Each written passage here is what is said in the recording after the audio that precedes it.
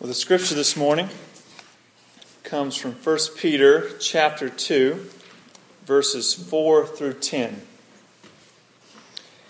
As you come to him, a living stone, rejected by men, but in the sight of God, chosen and precious, you yourselves, like living stones, are being built up as a spiritual house, to be a holy priesthood, to offer spiritual sacrifices acceptable to God through Jesus Christ. For it stands in Scripture, "Behold, I am laying in Zion a stone, a cornerstone, chosen and precious. And whoever believes in him will not be put to shame." So the honor is for you who believe, but for those who do not believe, the stone that the builders rejected has become the cornerstone, and a stone of stumbling and a rock of offense. They stumble because they disobey the word, as they were destined to do. But you are a chosen race, a royal priesthood, a holy nation, a people for his own possession, that you may proclaim the excellencies of him who called you out of darkness into his marvelous light. Once you were not a people, but now you are the people of God. Once you had not received mercy, but now you have received mercy. This is the word of the Lord. Peter is telling us that God is up to something, that God is building something, and it's becoming more and more visible, which makes sense when you build things. I mean, when you build something, it tends to be visible at some point. And one of my favorite visible buildings is a skyscraper in New York City. It's called the Chrysler Building. And this building, it's an Art Deco style skyscraper in Midtown Manhattan, and it stands over 1,000 feet tall, and for about 11 months it was the world's tallest building until the Empire State Building was completed in 1931. But the Chrysler Building is still the tallest brick building in the world. Even though it has a steel skeleton, it's still the tallest brick building, load-bearing brick building in the world. Now, how many bricks do you think they used to build the Chrysler Building, this 1,000-foot skyscraper in Manhattan? Well, the answer is a lot. And a lot meaning I don't know if they had somebody counting these bricks, as they were putting them up, but it's estimated that they used 3,826,000 bricks for this building. That's a lot. That's a lot of bricks. And, it was funny. Emma came home from the WMU brunch on Saturday. They heard from a 19-year-old girl who had been to India. And she was telling me about how they can carry bricks on their head. And she was confident that I could not do that. It's like, well, thanks.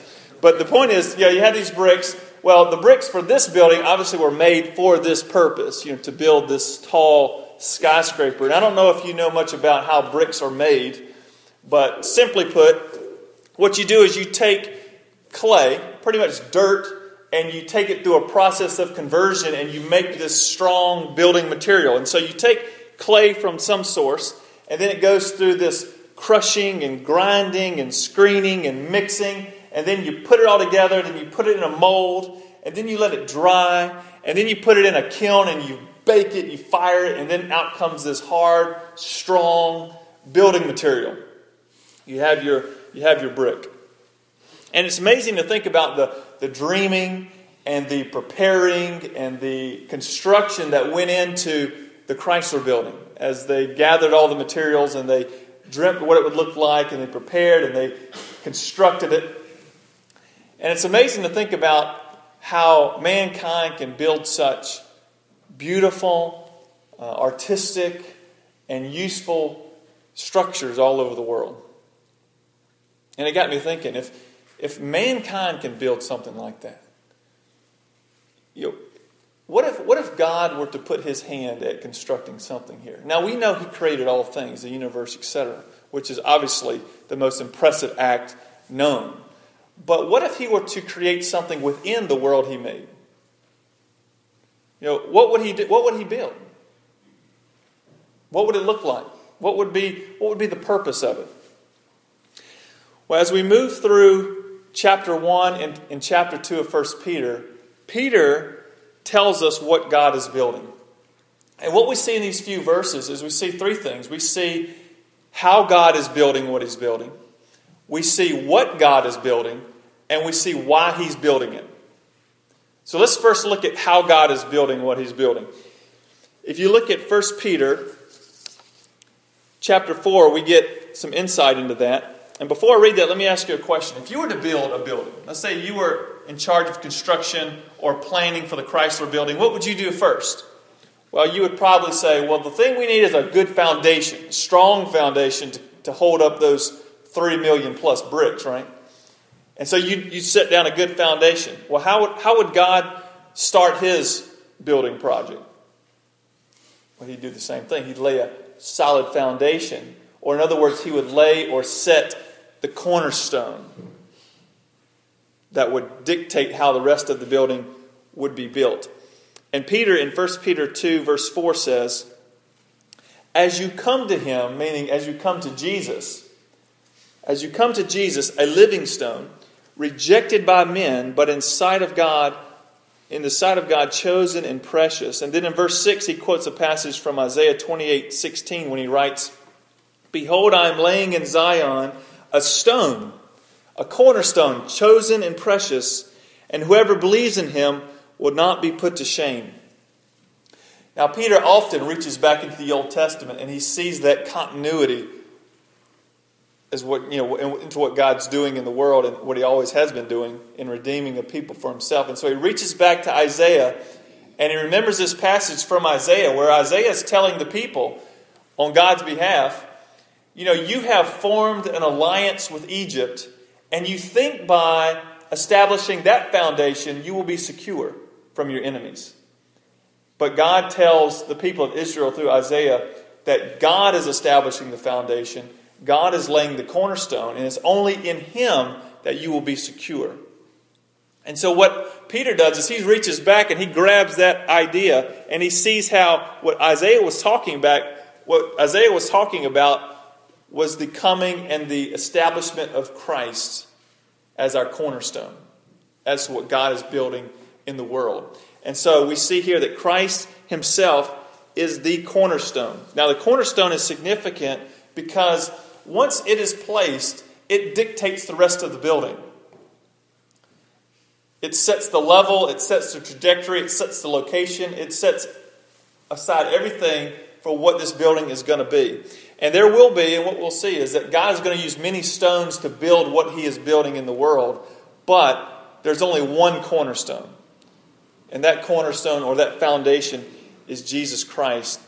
And it will be that cornerstone that will dictate the purpose and the inclusion of all the other stones that will be added to what God is doing. And Peter says that Jesus, as this living stone, this living cornerstone, is chosen and precious.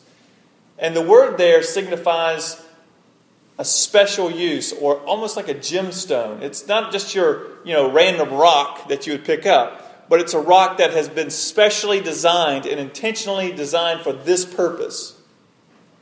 And so we see Christ is the cornerstone, the foundation of all of what God wants to do in the world. And what we see, though, is that even though God has set this cornerstone, He's starting this building program, so to speak. Not everybody is excited about what He's building. And to a lesser degree, we see that even in our own city, right? When someone builds something, not everybody's excited about what's being proposed or what's being built. Some people are excited and they want to get on board with it. Other people think, oh, that's going to be an eyesore. We don't need that here. I was talking to a member of the city council over in North Augusta last week. And we were talking about the baseball stadium that's been proposed to be built right there on the river by the bridge there. And I was just asking them, what's the feeling in North Augusta? What are people thinking about this? And she said, well, there are some people that are very excited about it, and there are some people that are very much opposed to it. I'd imagine so. And from reading Peter and reading these verses here, it seems like that's exactly how people are treating what God's doing in the world. He says in verses 7 and 8, he says, so the honor is for you who believe, but for those who do not believe, the stone that the builders rejected has become the cornerstone, and a stone of stumbling and a rock of offense. And again, Peter reaches back and quotes from Psalm 118 and Isaiah 8 here. And he says, they stumble because they disobey the word as they were destined to do. You know, it's interesting. What he's saying here is, as the construction workers realize that Jesus Christ is the cornerstone, they walk off the job site. They said, I don't want to be a part of that. I don't want to be a part of that project. I don't want to be a part of that building. Yet others are excited about it. They're thrilled that Christ is the cornerstone. They're looking forward and they want to be a part of it. They want to be in the midst of what God is doing and what God is building. So for us, Jesus is either the cornerstone that you want to build your life on, or He's this stumbling block. There's either that embracing it. Yeah, this is what God's doing. God is working. He has established what He's doing through His Son, Jesus Christ, and I want to be a part of that. Or He's a stumbling block. He's in your way. He's a bother. He's an eyesore. And you just want to get rid of it. Get rid of him. So what we see in this passage is that God is building something here in Augusta. He's building something around the world. And the cornerstone for what He's doing is Jesus Christ. Everything is based on Him. And the question that we have to ask is, is my life based on Him? Is Christ my cornerstone? Am I living my life for Him? Does my life flow from Him? Is He my foundation? So we see how God is building what He's building in the world. He's established the foundation. He's doing it through Jesus Christ. He's not doing it in any other way. Christ alone is the cornerstone. Now, what is He building? Christ is the foundation, but what's He building? What's it going to look like? Have you ever walked through or walked around a construction site? This happens a lot in cities, and it happens maybe even here in Augusta at times. But you have a construction site, and the company puts up a fence around it, probably for safety reasons and whatnot. But sometimes they put up these fences that you can't see through, maybe like a wooden fence, or they put up some type of chain link fence with some pieces of metal or plastic in there, and you can't see through it. Well, when you walk around a construction site like that, where do you start thinking? Well, the curiosity is just bubbling up. You're thinking, what is going on in there? And so what do? I'm looking for cracks in the fence, holes. I'm peeking through. What's going on in there? I'm trying to look in there and see what's happening. God has laid this cornerstone we see here. Christ is the cornerstone. Now let's peek into a few other verses and see what He's actually building. In verse 5, this is what Peter writes. He says, you yourselves, he's talking about those who have placed their faith in Jesus Christ, those who have been born again to a living hope. He says, you yourselves, like living stones, are being built up as a spiritual house. So he's saying, you like living stones are being built up into this structure, this spiritual house. This is what God is building, this spiritual house. Christ is the living cornerstone. And what he's saying is, if you have faith in Christ, then guess what? You are a living stone as well. And Peter tells us, he's been telling us this all through chapter 1, that if you are in Christ, you've been given new life. You've been born again to a living hope. And just like a baby grows as it drinks the pure milk, so you grow when you take in more of who God is and you learn about who He is and you trust Him.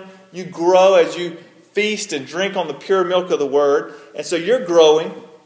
And just like that clay that has to go through this conversion process to become the building material brick, so we have to go through that conversion process to be used by God in the building of what He's doing in the world. And we do that through faith in Jesus Christ. And I want you to notice how this is happening. He says, you yourselves, like living stones, are being built up. See, sometimes we think we are building. We are the builders. We're going to build the kingdom. We're going to build the church. We're going to fill the pews. That's not what this verse says. This verse says that, think of it like this. Just like clay has been converted into brick, so you, if you have placed your faith in Christ, you have been converted into a living stone, like a brick. A piece of useful material that God wants to use for His glory around the world.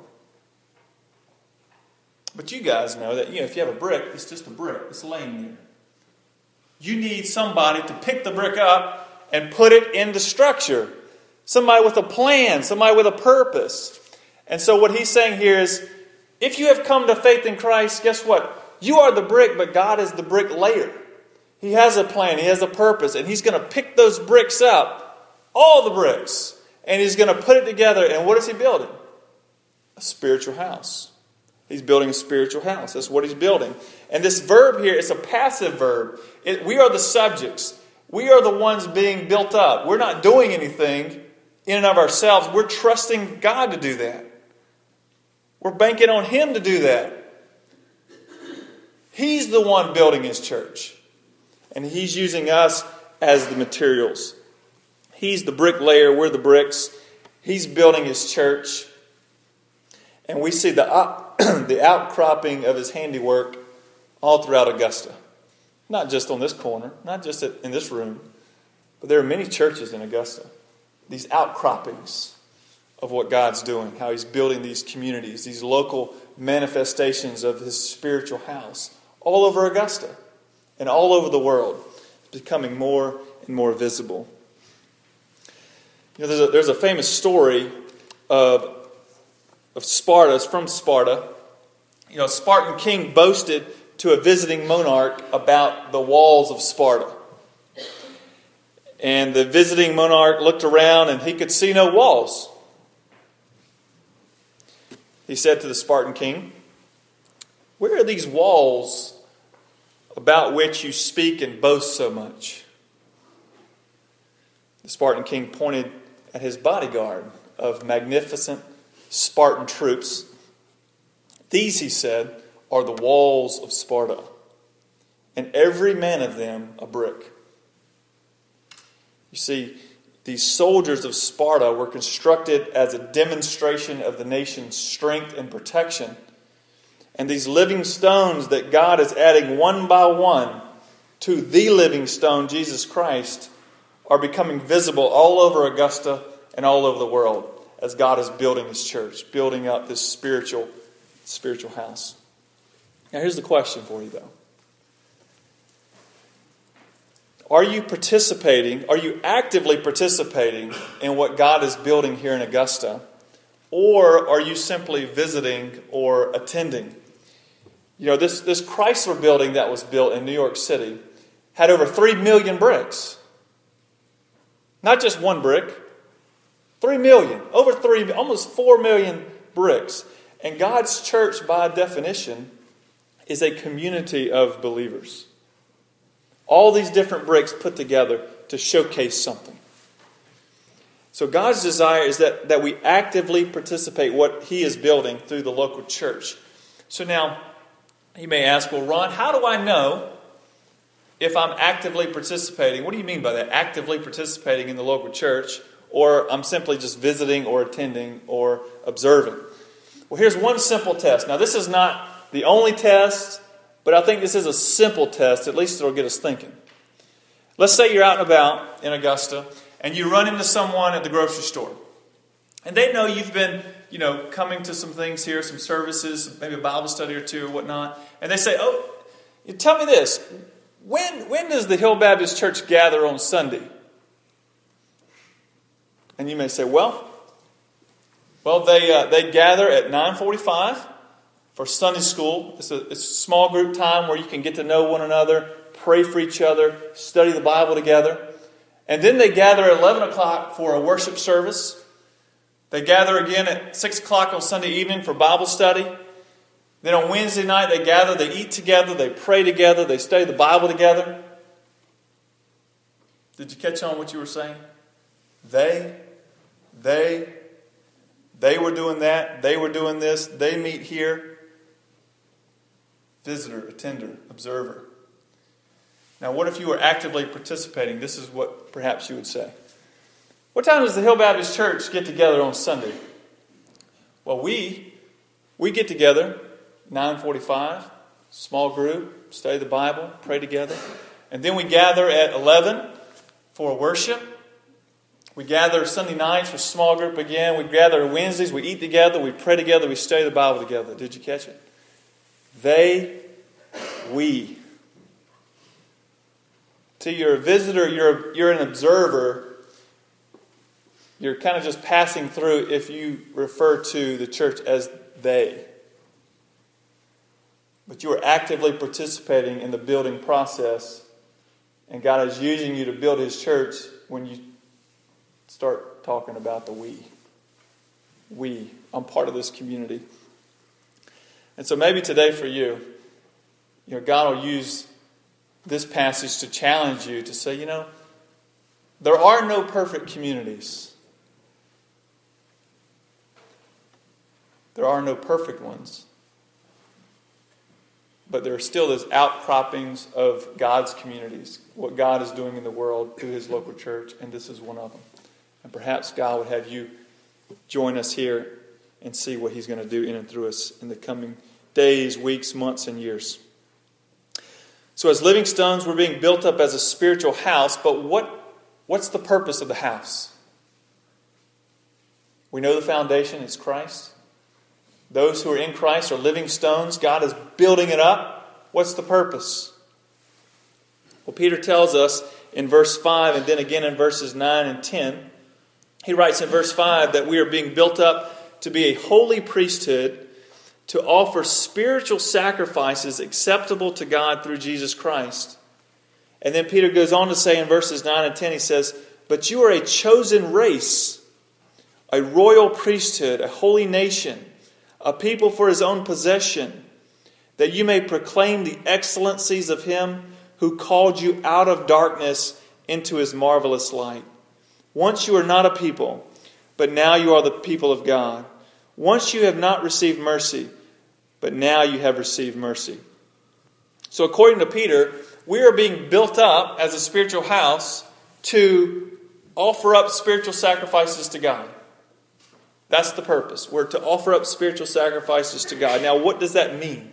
What is a spiritual sacrifice? Well, I think he tells us in verse 9 when he says that if you have new life in Christ, if you have faith in Christ, if Christ is your cornerstone, then you are to proclaim, or at least your purpose is to proclaim the excellencies of Him who called you out of darkness into His marvelous light. That's the purpose. That's the purpose of the house. That's the purpose of every single brick. And that's the purpose of the whole structure, is to proclaim the excellencies of Christ. Because if you are in Christ, what he says here is you belong to the people of God. Your identity is fully wrapped up in what Christ has done for you. I was in Atlanta a few weeks ago, and I ate at the Hard Rock Cafe. You ever eaten there? Hard Rock Cafe. You go in, and there's all this rock and roll memorabilia all over the walls. I mean, all kind of stuff. Napkins framed, Harley Davidson over here, T-shirt, guitar, just all kind of things, different things. And in and of themselves, these things may or may not be valuable. But once a famous singer signs it or uses it, all of a sudden it gets framed and it's put in the restaurant. It's of great value. And what Peter says is, if you are in Christ, you were not a people before, but now you are a people. Your value, when you are not in Christ, you are attaching your value to what either other people think of you. You're attaching your value to how smart you are, how talented you are, how much money you make, how athletic you are. That's where your value is coming from. But what he's saying is when you're in Christ, your value, your identity is wrapped up in who He is and what He's done for you. Therefore, because you've received mercy, you don't have to interact with other people trying to gain your value from them and their approval of you, etc. But you can actually serve them, minister to them freely because you've been approved of by God already. You have His approval. And we function out of that. We don't function for His approval. We function out of His approval. We are a chosen race. We already are a royal priesthood. We are God's people. We're not going to be, we are. And so we function out of that. We don't function to gain that or to try to earn that or earn anything else from other people, but rather we work out of that identity. So God is building a spiritual house, and He's doing it upon the cornerstone of Jesus Christ. This spiritual house, this holy priesthood, this people of God has been built up so that the excellencies of this redeeming God will be made known in Augusta and all around the world. Now, let me ask you this. Is Christ your cornerstone, or is He a stumbling block? Today could be the day that you stop tripping over Jesus and you start walking with Him, following Him. Are you actively participating in what God is building here in Augusta? Today could be the day that you stop visiting the local church and become part of this local outcropping of God's mercy in Augusta. Does your life communicate the mercy of God? Today could be the day that you not only experience the mercy of God, but that you begin to share it with others in very tangible and verbal ways. The good news is today's a new day. Who knows what God's going to do? But we know He's building something. And He's using the likes of me and you to do it on the cornerstone of Christ. Let us pray. Lord, we come to You so thankful that You are in the process of building Your church. That You are the one who has saved us. You are the one who has come after us. For some of us, we are very aware of our sin. We are very aware that we have wronged You. And for some of us, we have experienced Your forgiveness through Jesus Christ. Perhaps others of us are still under the weight and burden of our guilt. Well, I pray that this morning that You would relieve that in them by their placing their faith and trust in Christ and what He's done for them. Well, I pray that this local manifestation of Your people would grow and would display Your mercy and Your excellencies to those around us. Lord, thank You for Your word. Thank You for the encouragement and the truth it brings to us. Continue to speak to us this morning. In Jesus' name, amen.